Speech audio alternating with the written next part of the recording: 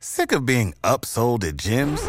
My guy, you're currently a base member? For $90 more, I can upgrade you to our Shred membership. For $130 more, you'll be a Swole member. And for just $300 more, you'll reach Sweat Platinum. At Planet Fitness, you'll get energy without the upsell. Never pushy, always free fitness training and equipment for every workout. It's fitness that fits your budget. Join Planet Fitness for just $1 down and $10 a month. Cancel anytime. Deal ends Friday, May 10th. See Home Club for details.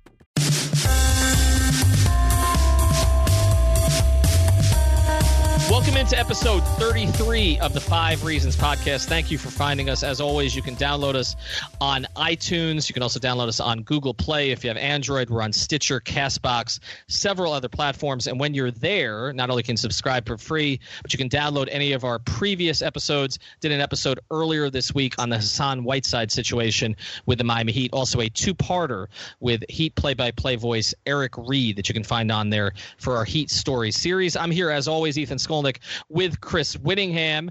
We have been bringing guests onto the program lately as well, and today we are pleased to be joined, I'm going to call him by his formal name first, by Vincent Goodwill of NBC Sports Chicago. Previously covered the Detroit Pistons. He now covers the Chicago Bulls. Bulls fans are always real thrilled with his Detroit ties, and vice versa. Never gets in any trouble on Twitter about any of that. Vinny, thanks for joining us. No trouble at all, guys. Come on, Ethan. I'm basketball Kardashian. Wherever I go, the team just automatically goes down the drain.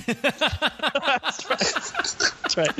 You're doing everything but dating Tristan Thompson right now, so that's good stuff. Yeah, it's been a rough year for you. So one of the things we wanted to do here, we're going to go around the NBA. We're not going to force you to talk about the Bulls for all 5 parts of this episode, although we will start there because you have been subjected to some of the worst basketball that we've ever seen this year. When the Bulls play against other teams that are tanking, and the Bulls are unique even in tanking this year because at times they've shut down various guys. They traded Mirotic when he was leading them to too many wins. They played 12 guys yesterday, double-digit minutes. 12!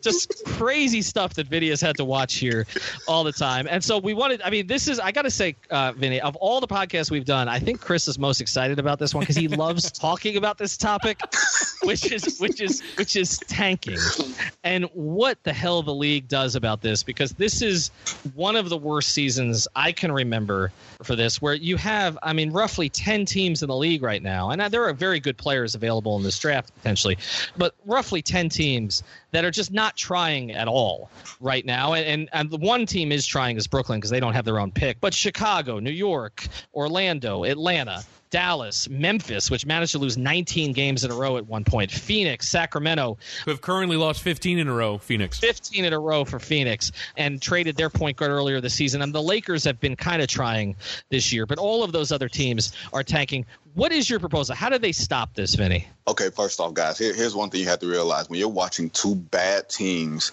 engage in tanking matrimony, it's like watching two very attractive women get close to kissing each other, except they're both your cousins. It is absolutely painful and dreadful to watch. Now, I understand why some teams are doing it. You look at the draft class, you look at some of the teams that they have, and it's an understandable thing because sometimes the mandate comes from ownership. It can come from the top. You know, hey, bring this cost-controlled DeAndre Ayton in. Bring this cost-controlled Luka Doncic in. Go get me the next superstar. I get that. So I have a proposal to end all this tanking. And I want to know what Ethan Skolnick thinks because Ethan is probably one of the smartest people I've been around covering the NBA. And Ethan, did the check clear yet? It did. Well, Chris is smarter than I'm gonna edit me. This so out. You might I edit this out. But he's on this topic, he's much better than I am. So you should probably direct it to him, but either of us will chime in. Okay. Here is my solution to that, guy. Seriously. You don't wait until the last game of the season. You don't wait until the 82 games to set the draft order or to set the lottery order. You do it at midseason. You do it either at midseason or you do it at the trade deadline because the teams that are bad are going to be bad. And that way there's no incentive from basically January on for teams to tank. But the bad teams that are going to be bad and need the help, the order and the odds are already set. So you can go, we don't have to go with the facade of, let's play the young guys, let's do this, compromise the integrity of the game and everything else. If you're bad on January 15th, you're going to be bad on April 15th. All right, so so there for me are any number of things that you could do. I kind of like the idea. The problem is that if you tell everyone that we're setting it on this date, then we're just kind of getting these ridiculousness of playing Cristiano Felicio, 28 minutes for the Chicago Bulls in December instead of April. And so you're basically saying that the games in the middle of the season don't matter as much, which you're free to make that argument, but I think that it just would only make this circus happen earlier rather than get rid of it. To me, I think it's a smaller window. I think it's a smaller window, Chris. Sure. Because at least early in the season, you're actually evaluating the players that you have, because every team comes into the season like, okay, let's see what we got. We done made acquisitions. We have draft picks, blah, blah, blah.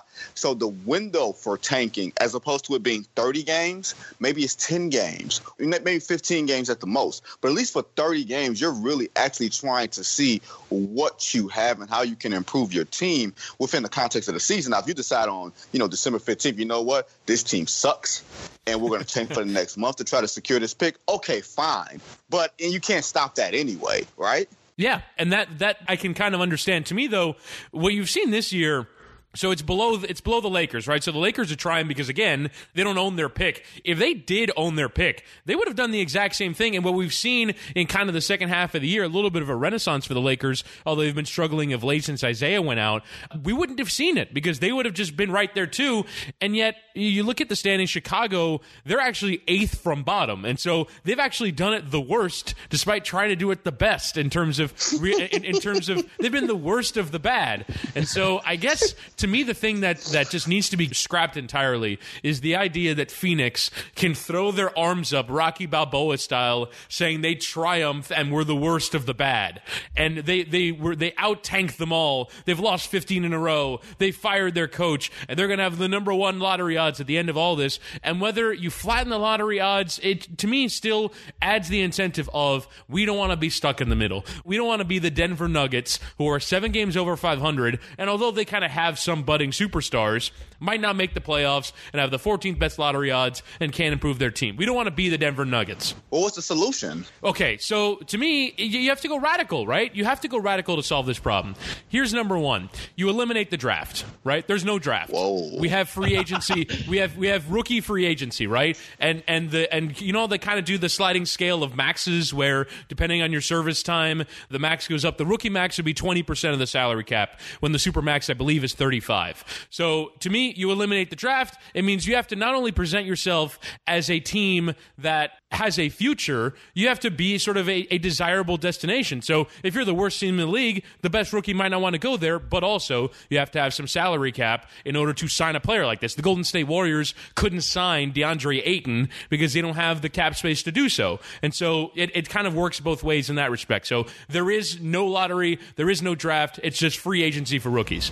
That is right. That is really, do you know you are pissing off everybody from ESPN to the Emperor David Stern to everybody in between that likes this racket. I don't disagree with you. I think it's a little bit, what's the word I'm looking for? It's a little bit optimistic. It's a little crazy too. But I understand where you're coming from. I will say this. Don't you have to also worry about at that point agents really steering and controlling the process then? Sending their players to a Golden State with a wink, wink, nod, nod. Maybe. I just think, though, if you're a rookie coming into the league, like, you want to make as much money as you can. So if there's a situation where I can make max money versus not make max money, then, or maybe you make it so that the bird rights don't kick in after a certain amount of, I don't know. However it is, you want to sort of create a system where rookies are incentivized to go to the most desirable place that have the money to pay them. So that for me would be the best way. And it would also kind of prevent something like Brooklyn, where Brooklyn can't get good because they don't have draft picks for 4 years. Now, that's their own incompetence, but also it allows teams to sort of have a willingness more to go for it, and it might ruin the trade market because picks really are the currency that trades are made on. But I just think that they have to figure, I mean, the play-in tournament isn't a bad idea, where even if you're the worst team in the league, you have a chance to make the playoffs via a 1-16 play-in tournament. I don't think that's necessarily a bad idea, but to me, the solution can't just be we flatten the lottery up. Maybe you go 1-14. That might be the best way to do do it is that every team has an equal chance to get the number one pick, and you draw the lottery for all 14 picks, not just one, sort of 1 through 14 or 1 through 3, right? So flatten the lottery odds, get rid of the draft. These are things that have to be considered, because the idea that I understand this is a business, right? And they want to have thriving teams in all 30 markets, but somebody's got to be bad, somebody's got to be good, and the idea that we're going to try and fix this by rewarding teams for being bad, which is what this is, right? It's you're bad, here's the best young, cheap player. It's just something that has to be totally rethought. Well, the thing about it is, you mentioned a couple things. The flattening the lottery odds, which I've been in favor of, but the problem with that is you're going to have all these conspiracy theories on this, because if you flatten the odds, I mean, it's like Cleveland when they won three times, okay? Yes. Orlando when they kept winning the lottery. But look at what you just described. Cleveland and Orlando might be the two least desirable markets in the league. Well, I understand that, but you know how the NBA works, and you know how NBA fans are. There's going to be an assumption. There was certainly an assumption that the league was trying to take care of Cleveland, okay, after what happened with LeBron. So a lot of fans believe that. I mean, I'll always remember when that lottery happened, the lottery that they ended up, winning to get the Wiggins pick. And I remember being in the press room in Indiana, and I have a picture of the look on Brian Windhorst's face when Cleveland won the lottery. It's literally Brian, and I can say this because Brian and I are friends and he's been on the podcast, but it's literally Brian looking up at the television with his hands pressed against his cheeks and his eyes wide open. Like, did that really just happen? I remember the picture. It looked like a child seeing Mickey Mouse for the first time. It did. My daughter just got a Snow White doll, and that's what she looked like yesterday when she got one yesterday. And there's going to be, there was a feeling at the time, maybe this will lead to LeBron coming back. And you know what?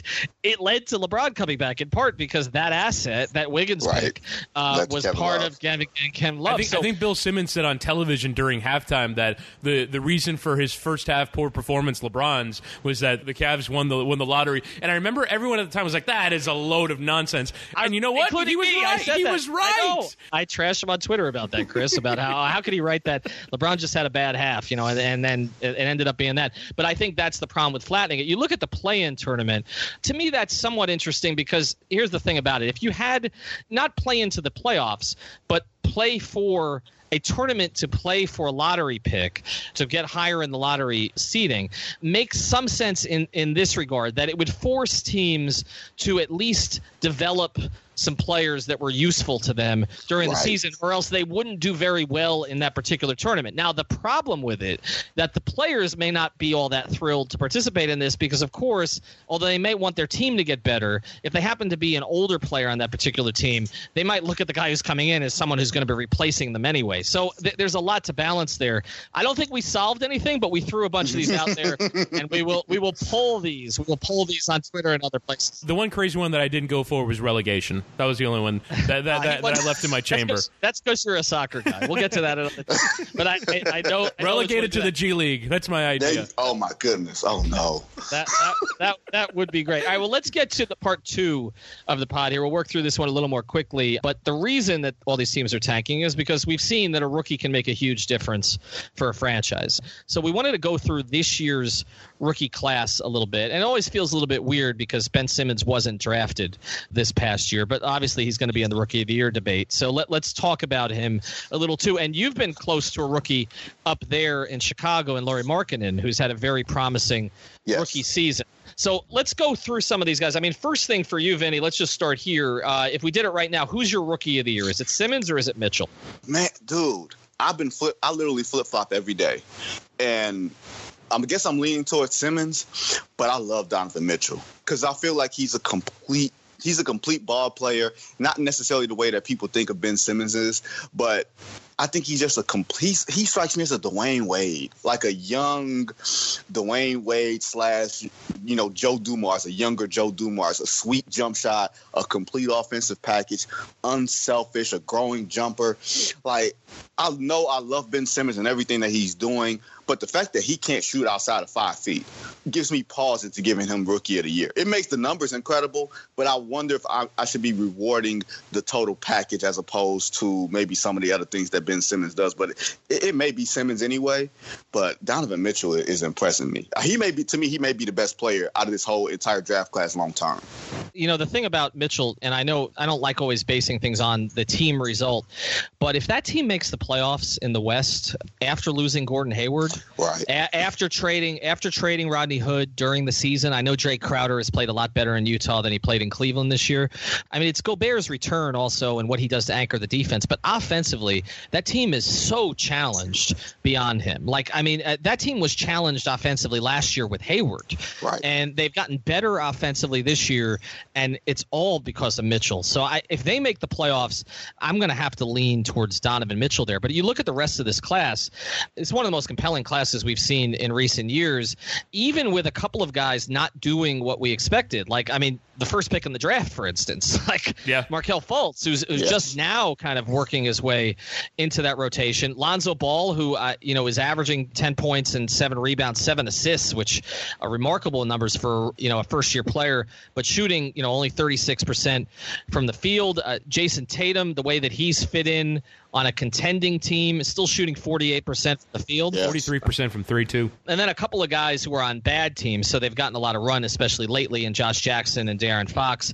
But look, it looks like Lauri Markkanen. Don't forget Vinny's Bulls. We're going to get to him because, look, I mean, you look at picking 7th, and again, we're going to talk about this trade a little bit later, but picking 7th with the pick that was originally with Minnesota. But Jonathan Isaac has not been great for Orlando this year and has missed time.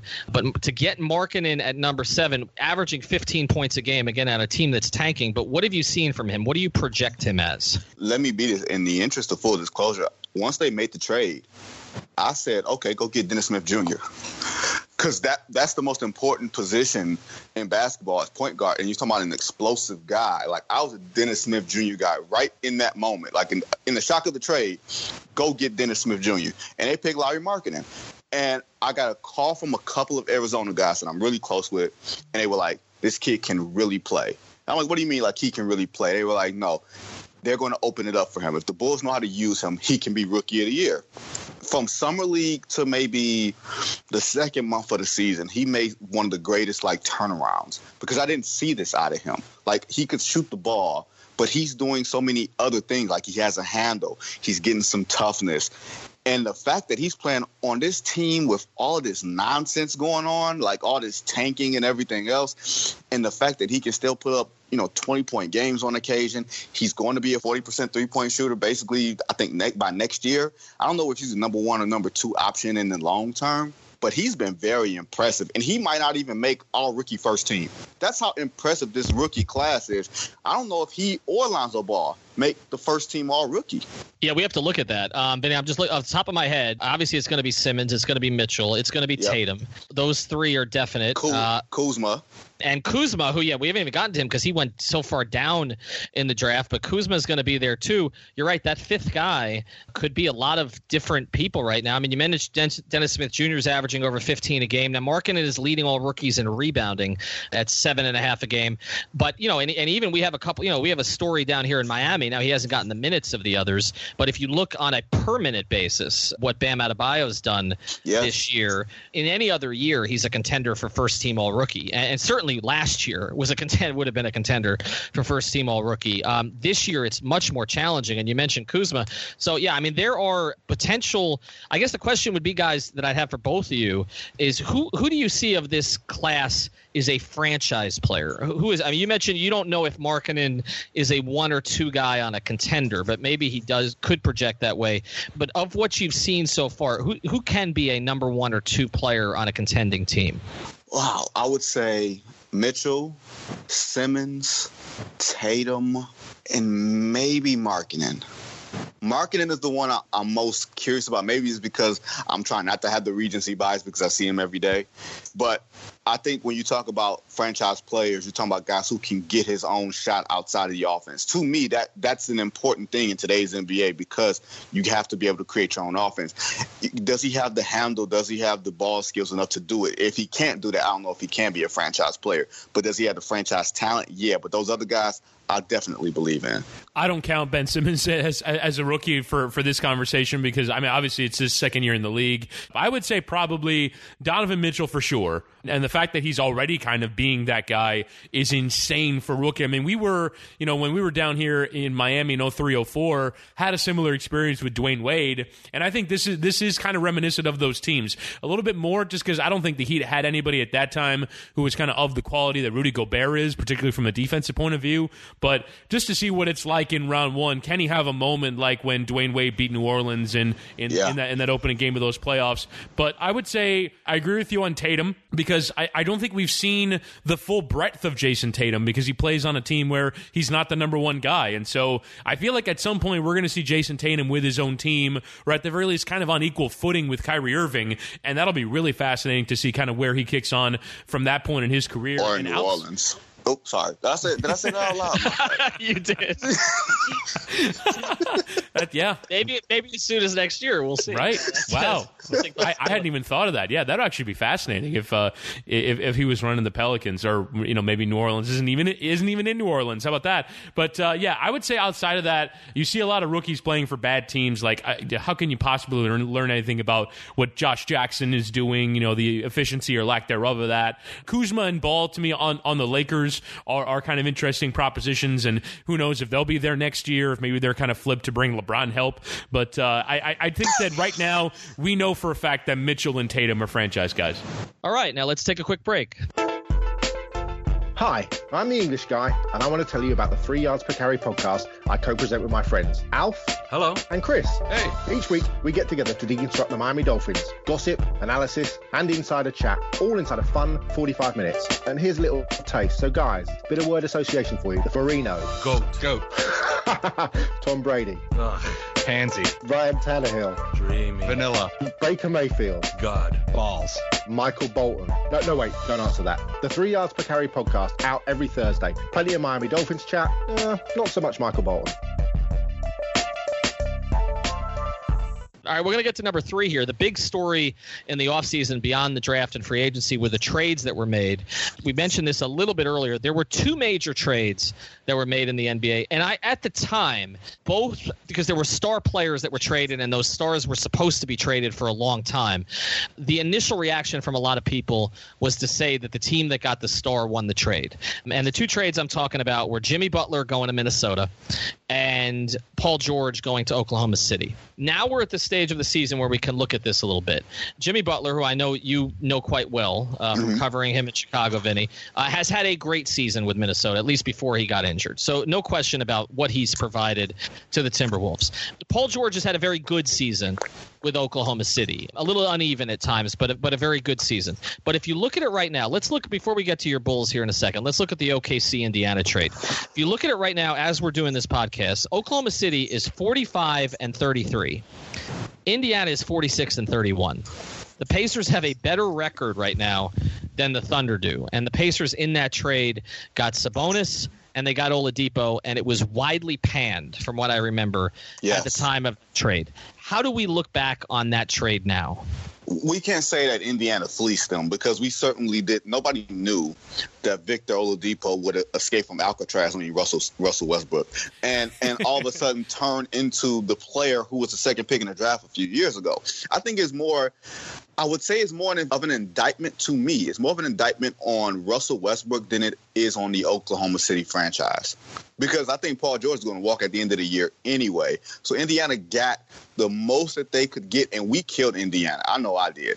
I said, even if he wanted to engineer a trade to the Lakers, I said, look, if you're going to trade him, just trade him to the Lakers. I wouldn't even worry about it. But now that you have Victor Oladipo, a guy who wants to be there, who's locked up for a number of years, and who seems like the type of guy who fits playing in Indianapolis with that small market team, you can't say that they don't have a bright enough future over there. And you can't say that Oklahoma City doesn't have the murky future. They have a murky present.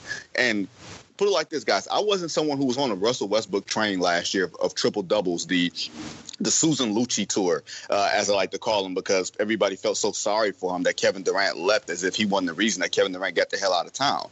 And now I think you're seeing exactly why good players go over there and they're not able to actually thrive, because Russell Westbrook takes up all the air. So I think whether that's Oklahoma City or whether that's Russell Westbrook, I think you're seeing, to me, that's the biggest observation of that trade rather than an indictment of one franchise or another.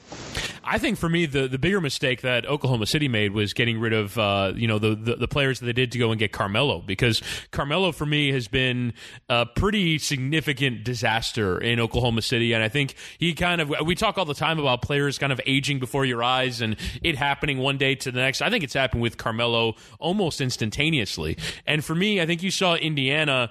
If you had Sick of being upsold at gyms? My guy, you're currently a base member? For $90 more, I can upgrade you to our Shred membership. For $130 more, you'll be a Swole member. And for just $300 more, you'll reach Sweat Platinum. At Planet Fitness, you'll get energy without the upsell. Never pushy, always free fitness training and equipment for every workout. It's fitness that fits your budget. Join Planet Fitness for just $1 down and $10 a month. Cancel anytime. Deal ends Friday, May 10th. See Home Club for details. Just done Oladipo for George and you're just going like for like, then I think Oklahoma City would have just carried on and been about the same as you were a year ago. But they basically have gotten rid of the entire core of their team. And I think what we've seen in the NBA the last few years is, yes, obviously you can't win without superstar talents, but they have to be superstar talents that make sense together. And you still have to have a decent enough team around them. And I think what Indiana did was add Oladipo and Sabonis, two guys, to not a great team, but a somewhat decent core that was at least good enough to, with Paul George, make the playoffs. And by virtue of Oladipo making that leap, with Miles Turner kind of his sidekick in that effort, I think have kind of become a really solid team that I watched them against the Heat, and I think a lot of people just kind of look for statistical reasons or this deeper meaning as to why Indiana has emerged. They just play really good basketball, and they make sense as a unit, and I think that's what Oklahoma City is lacking, is they don't make sense as a combination. And you just watch them, it's kind of a your turn, my turn thing. They were never games that sort of melded well together. To me, the amazing thing is that Indiana right now is sitting on a better record, albeit in the East, with a better record than Oklahoma City. So you'd have to say, if we're analyzing the trade, Indiana did better. Ethan, what say you, my friend? I panned it at first, too. I think everybody else did. I mean, and I felt for Kevin Pritchard because he was put in that situation. And, again, Larry Bird kind of steps aside, and they never really resolved it correctly with Paul George. They didn't read the signs clearly enough, I think, during the season. I think they were still hopeful that they could convince him to stay long term. And so I was not thrilled with the value that they got on that particular deal at the time. And remember, again, those guys, Sabonis and Oladipo were both in Orlando together. They were part of the Ibaka trade, so they'd already been shipped once already, and it didn't look for Oklahoma City like that had worked out all that well because, again, as you said, Oladipo didn't fit that well next to Westbrook. So I had kind of pigeonholed Oladipo as a guy who'd be sort of a nice third or fourth piece on a team. I didn't view him as somebody you were going to be able to build your team around, but clearly the Pacers have done that. I think you'd have to say right now, I mean, the Pacers won that trade by far. I don't think there's any question because, again, you look at Paul George's future. If Paul George ends up in L.A., then where are you as Oklahoma City? You've got Westbrook signed to a long-term deal, but a couple of the young pieces that you brought in aren't there anymore. They're going to have to totally redo that thing. I don't know if Billy Donovan survives. I mean, Sam Presti's got a lot of work to do with the Thunder, so clearly they won the trade. Let's look at the other one because at the time that this trade was made, which was on draft night, there were similar feelings, I think, around the league as the Oklahoma City-Indiana trade, which was that the Bulls were giving up, on Jimmy Butler and bringing in, three players, one by draft pick that ended up becoming Markkanen, but two guys, one in Chris Dunn, who didn't show a ton in his rookie season with Minnesota, and another guy in Zach LaVine, who was coming off an ACL injury when his best attribute is his athleticism. Now, you've gotten a chance to see Dunn and LaVine. I know LaVine missed some time this year. How do you feel? Because I know, Garpax in Chicago, they sometimes don't get the best rep up there. But it looks to me on the surface like they also did about as well as they could for Jimmy Butler. Well, here's the thing. The one big reason that I panned it in relation to the Paul George trade, everybody knew Paul George wanted out and where he wanted to go. And he was going to be up after one season. Jimmy Butler had another season left on his contract, and he made it clear he wanted to stay in Chicago. Chicago. It wasn't like a player ready to leave small market for bigger market and you got to trade and get something for him. It was franchise giving up on player, not player giving up on small market franchise. And I think people tend to forget that when you have a 30,000-foot view of it and think that they look the same. Now, when you look at LaVine, Markkanen, and Dunn, it helps that I can't even remember the guy who the Timberwolves took at 16, that the Bulls drafted and then traded because they swapped picks from 7 to 15. So basically, it's like a 1-for-3 deal. I think it was Justin Patton, right? Justin Patton, Justin Patton, who spent more time in the G League than he has on the big team. And part of that is Tibbs and everything else, but you look at it as a 1-for-3 type of trade. Markkanen, as we just talked about. LaVine, I think we still don't know because the first year of an ACL is basically a wash. Like, you don't know what you're watching. The problem with that is if you didn't want to pay Jimmy Butler $200 million next season, what happens when you have to pay Zach LaVine $100 million this summer with even less certainty on what you're going to get on the return on that? Are you sure they're going to have to? Are you sure they're going to have to? Well, here's the thing. The optics of it. For me, the Bulls do things. It appears the Bulls do things on optics. Jimmy Butler was elevated in part because of the Derrick Rose stuff. Jimmy Butler was traded in part because Jimmy Butler's mouth got too big. And then the next thing is, okay, now you bring in these guys because you want to trade Jimmy Butler. So I wonder, does one thing begat another? So you can't trade for Zach LaVine, say he's your future, and then not pay him or let him go on a qualifying offer. I think that would be disastrous. But I don't know what type of offer he's going to get. I know the Bulls aren't just going to toss him $500 and $100 million just because. Here's how the Bulls want you to evaluate the trade. They want you to not only take their picks that they got from the selections that they got from LaVine, Dunn, and Markkanen. They also want you to look at it from the draft pick they're going to get this year, maybe the draft pick they're going to get next year, to basically like to control the narrative of, say, we traded Jimmy Butler, and because we get bad, we got all of these subsequent picks from being bad. If I were in their position, I would try to put that out there too. But I will say that their future is much more murky than people realize because even though individually they're good players, and you said something, Chris, a couple of moments ago, a lot of times it's less about individual talent and more about fit. How do these guys fit together? What type of team building comes around it? Because individually, Dunn has been productive. LaVine has had moments. Markkanen has been a revelation. And that's all well and good. But they're still a 25-win team. And they're no closer to making the playoffs than we thought they were at the beginning of the season when we didn't know anything about any of these guys. So I think long-term, you have to look at it a little bit differently because at least Indiana's close to being a 50-win team. Chicago is about one half of that. And even if they get DeAndre Ayton, even if they get Luka Doncic, it doesn't guarantee you anything. Like, you can look at the Washington Wizards. They got John Wall right in the draft. They got Bradley Beal right in the draft. They got Otto Porter right in the draft. And look at where they are. They're going to be also Rans in 2 years because Boston and Philly are going to elevate themselves with superstar talent, and Washington's basically going to have the glass ceiling. All right, let's move to the next part 4 of this. Over the weekend, guys, the Hall of Fame class was announced, and this is an interesting class. And the Basketball Hall of Fame can be a little bit confusing because it's not an NBA Hall of Fame. It takes into account everything else that goes with a person's career, their college play, their international play. There are women in the Hall of Fame. There are contributors in the Hall of Fame. It's just a totally different exercise than, say, the Pro Football Hall of Fame is. But even so, this is a really compelling class. And I'm going to put Mo Cheeks aside because he's part of a different era. We can have an argument about whether he was really a great player or just a very good one who sort of got in based on longevity. But the 4 other guys that got in that I wanted to talk about here, and I wanted to pose this question to you, Vinny, because this is a tough one, and I struggled with this. Grant Hill, Ray Allen, Jason Kidd, and Steve Nash. 4 guys from the most recent era of NBA basketball. Which of those 4 guys, Hill, Allen, Kidd, or Nash, was the best at the peak of their career? Okay. And this is not recency bias as someone who grew up in Detroit. But I saw Grant Hill. He probably, maybe because he had the quickest start and he was second in MVP voting and he made a trash Detroit team in a very loaded Eastern Conference, win 54, 55 games his second, third year in the league. I wonder if Grant Hill gets cheated not only by the injury, but cheated by time. in that way because he was everything LeBron James was except being the physical specimen. He was every bit, maybe not as great of a passer, but every bit the instinct. He scored as well as anybody. He got rebounds. He did everything that to impact the game, even outside of the statistics. Like he was a walking triple-double, but it wasn't like a numbers triple-double. It was an effect like I have to carry this team for us to get wins. And I think people kind of forget how really, really good and great Grant Hill was. And you can certainly make the argument for Jason Kidd turning around franchises when he got there.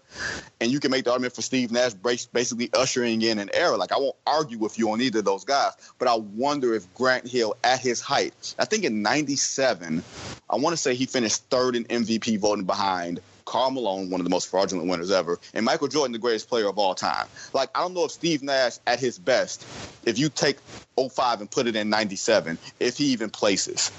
Yeah, to me, it's a really interesting argument because of, again, what Grant Hill didn't end up becoming. And you mentioned the 98-99 season.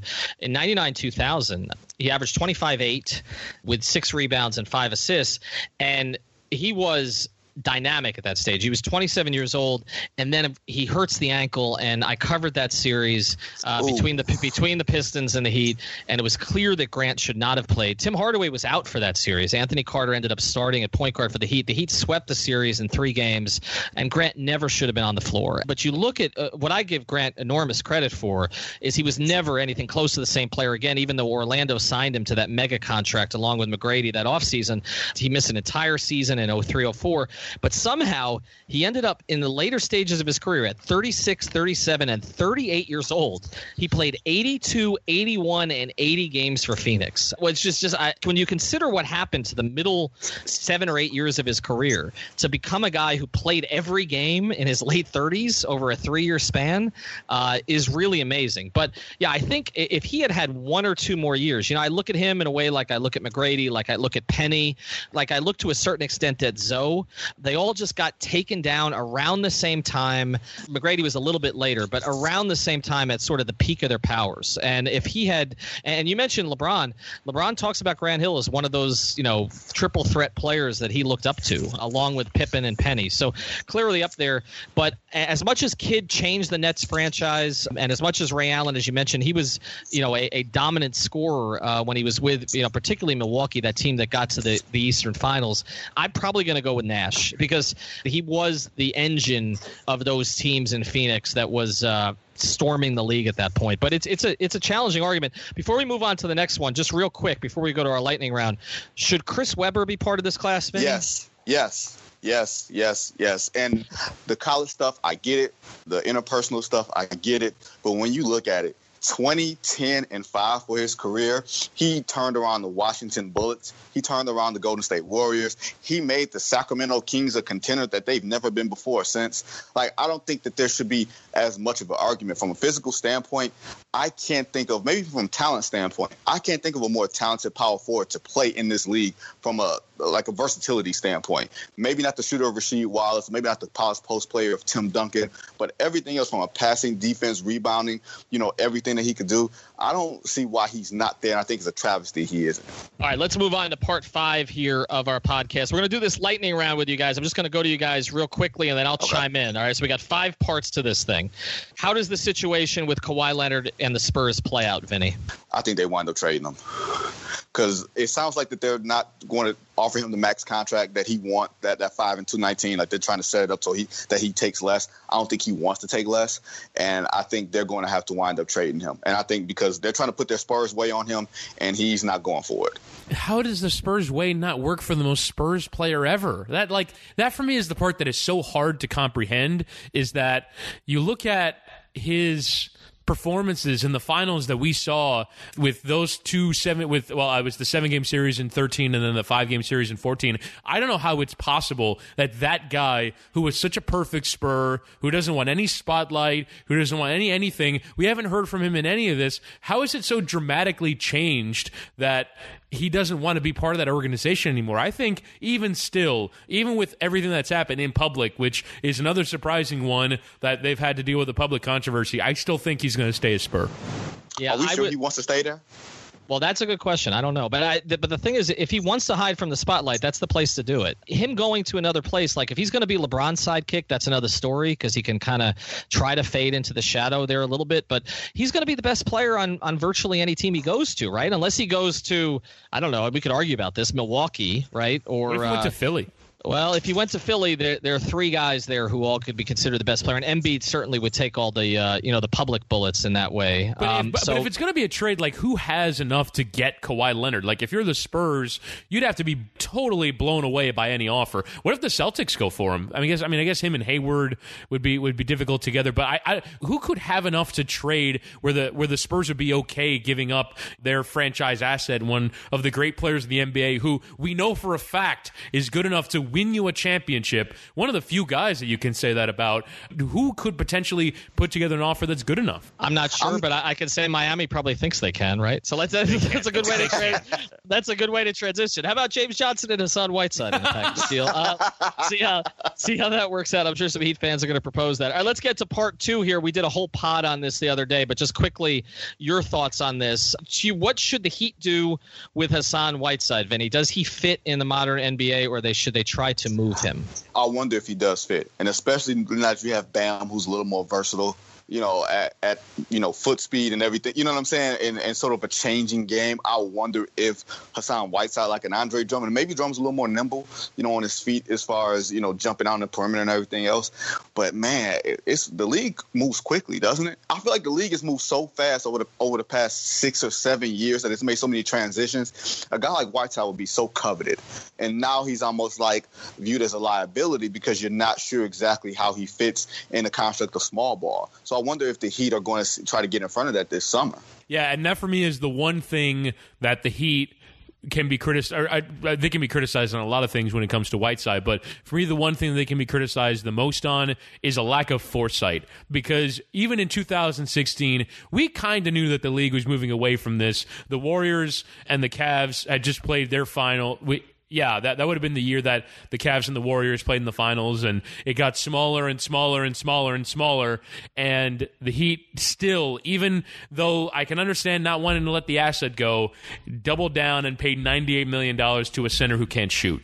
And that for me is the biggest point that they can be hit on, is that we kind of knew that the league is moving away from Whiteside, and the Heat went and signed him anyway. All right, let's get to part 3 here of our lightning round portion here. You spent a lot of time around Stan Van Gundy when you were covering the Pistons. He makes the big trade for Blake Griffin. They are going to miss the playoffs anyway. What happens this offseason with Stan? Does he remain the coach? Does he keep his front office role? What do the Pistons do? The tricky thing is now Reggie Jackson has come back, and the games he's played in, they're 25-15.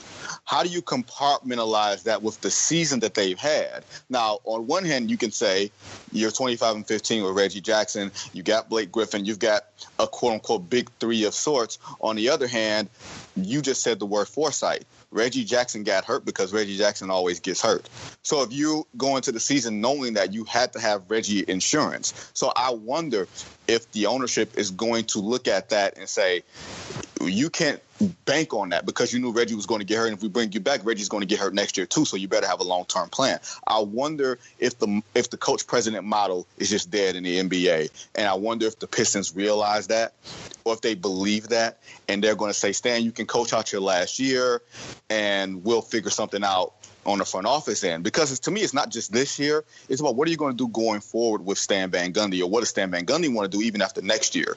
That's the part that I'm curious about, because if you have him in a walk year this year and he's basically a lame duck, does that hurt your potential for future moving forward? Because you're going to have to address the same thing this time next season. For me, the thing that is the biggest flaw that I didn't even see coming when it came to the coach president is what happens when you put that guy in a situation where if he doesn't achieve a benchmark, he can get fired.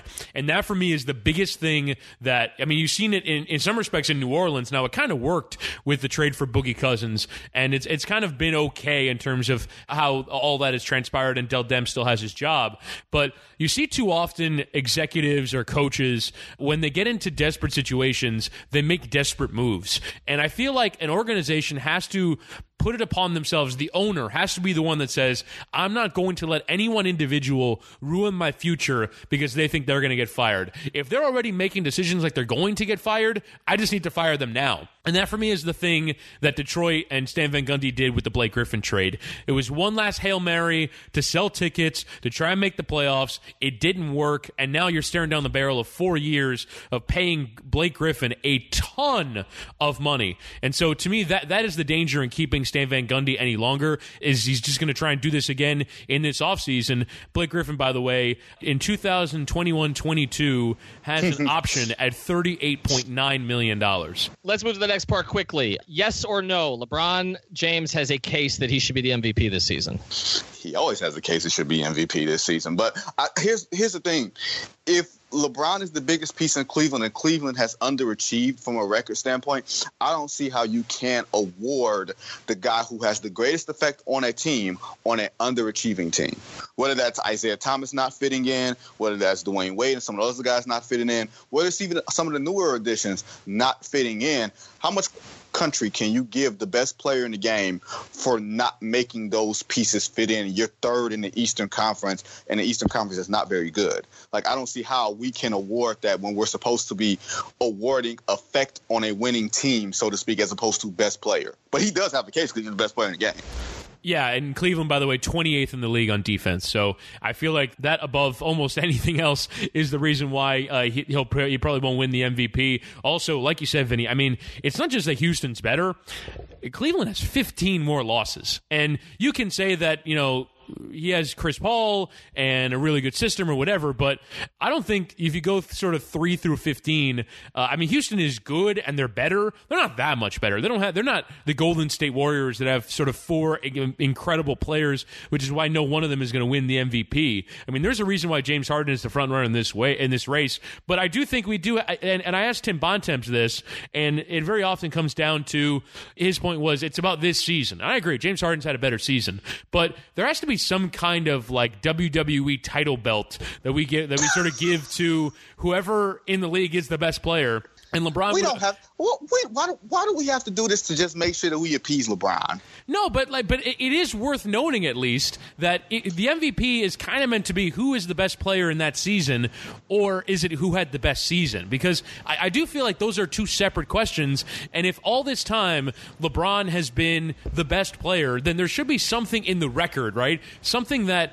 you know, in the course of history that we remember. We know. Understood. That's but what it is. Chris, every day he breaks 3 records these days, right? Like it's Michael Jordan's scoring streak. Every day it's something else. Michael Jordan won league MVP 5 times and should have won it at least 6. Okay, right? Like, yes. I mean, right. Yeah, You mentioned the Karl Malone one, but 5-time MVP. Every year that he was in his prime, he was the best player in the league. Shouldn't there be something in the record that reflects that? We know. Here's the thing: because we watch basketball, we know that it's one thing if LeBron has one. What about 60 years from now? What about 60 years from now when they look back at at the Michael Jordan era, and it's going to have to be like 85-year-old me going, oh, Michael Jordan was the best player in the 90s. No, there's got to be something that stands the test of time, guys. LeBron's going to tweet out a title belt. Don't worry about it. It'll be. Trust me, he's going to do something to let everybody know. I got no problem with it. I really don't. Like, Aaron Rodgers is the greatest quarterback I've ever seen. He's won 2 MVPs. Is he being shortchanged because Matt Ryan had an unbelievable year, or Tom Brady is whatever, on Super Water that he's on and had a great year last year? Like, sometimes you just know. You don't necessarily need to, Super Water. Super Water. I like that. That's a euphemism. All right, I still want the best player in the league WWE title belt that we give out every year. I'm telling you, LeBron's going to put that on Instagram. All right, we'll go to our last one here, and we'll make this one quick because we asked Tim Bontemps about this. And my God, you asked Tim Bontemps something? Oh, God. And he shot this one down pretty quickly. But are the Warriors in any danger, Vinny? Yes. They're in danger. They're in danger because the years and years of playoff basketball are starting to catch up with them. They're in danger because Houston has 4 players when the shot clock runs down that can get their own shot against any type of defense. To me, I don't care how good you are. Sometimes there's no defense for 4 guys on the floor with 5 seconds or less on the shot clock who can get a great shot and a 7-game on your home floor. They're in danger. I don't know if they lose, but they're in danger. I agree. And I think the Houston Rockets this season have kind of provided. Now, they're going to need Chris Paul healthy, and that for me is at least a slight concern going forward, as he's had multiple periods of the season where he's missed games. So as much as we are concerned about Steph Curry being out for round one, and is he going to be 100%, because we saw it 2 years ago in the playoffs that, yes, he came back from the injury, but he was never 100%. Is Chris Paul going to be 100% when it comes down to these big games? Because I don't think that the Rockets can beat the Warriors without healthy Chris Paul. But if they do have healthy Chris Paul, I'd absolutely give them a chance. And it's kind of incredible that we're only 2 years into Kevin Durant being on already the best regular season team ever, and we already have a real question, a real narrative that I don't think we're wishing into existence. I think it's real. Yeah, I think there's a chance, too. All right, so Vinny Goodwill, your first time with us here on the pod. We appreciate you taking the time. Again, you can follow him at The Goodwill. You can follow us at 5 Reasons Pod. We are also at Chris Whittingham and at Ethan J. Skolnick. Look for the other episodes in our library. Tell your friends, subscribe, share, and rate. That helps us get into better position, which helps us expand the podcast. Thanks again for your time, and we'll talk to you soon. You know how to book flights and hotels. All you're missing is a tool to plan the travel experiences you'll have once you arrive. That's why you need Viator. Book guided tours, excursions, and more in one place. There are over 300,000 travel experiences to choose from, so you can find something for everyone. And Viator offers free cancellation and 24/7 customer support for worry-free travel. Download the Viator app now and use code Viator10 for 10% off your first booking in the app. Find travel experiences for you. Do more with Viator.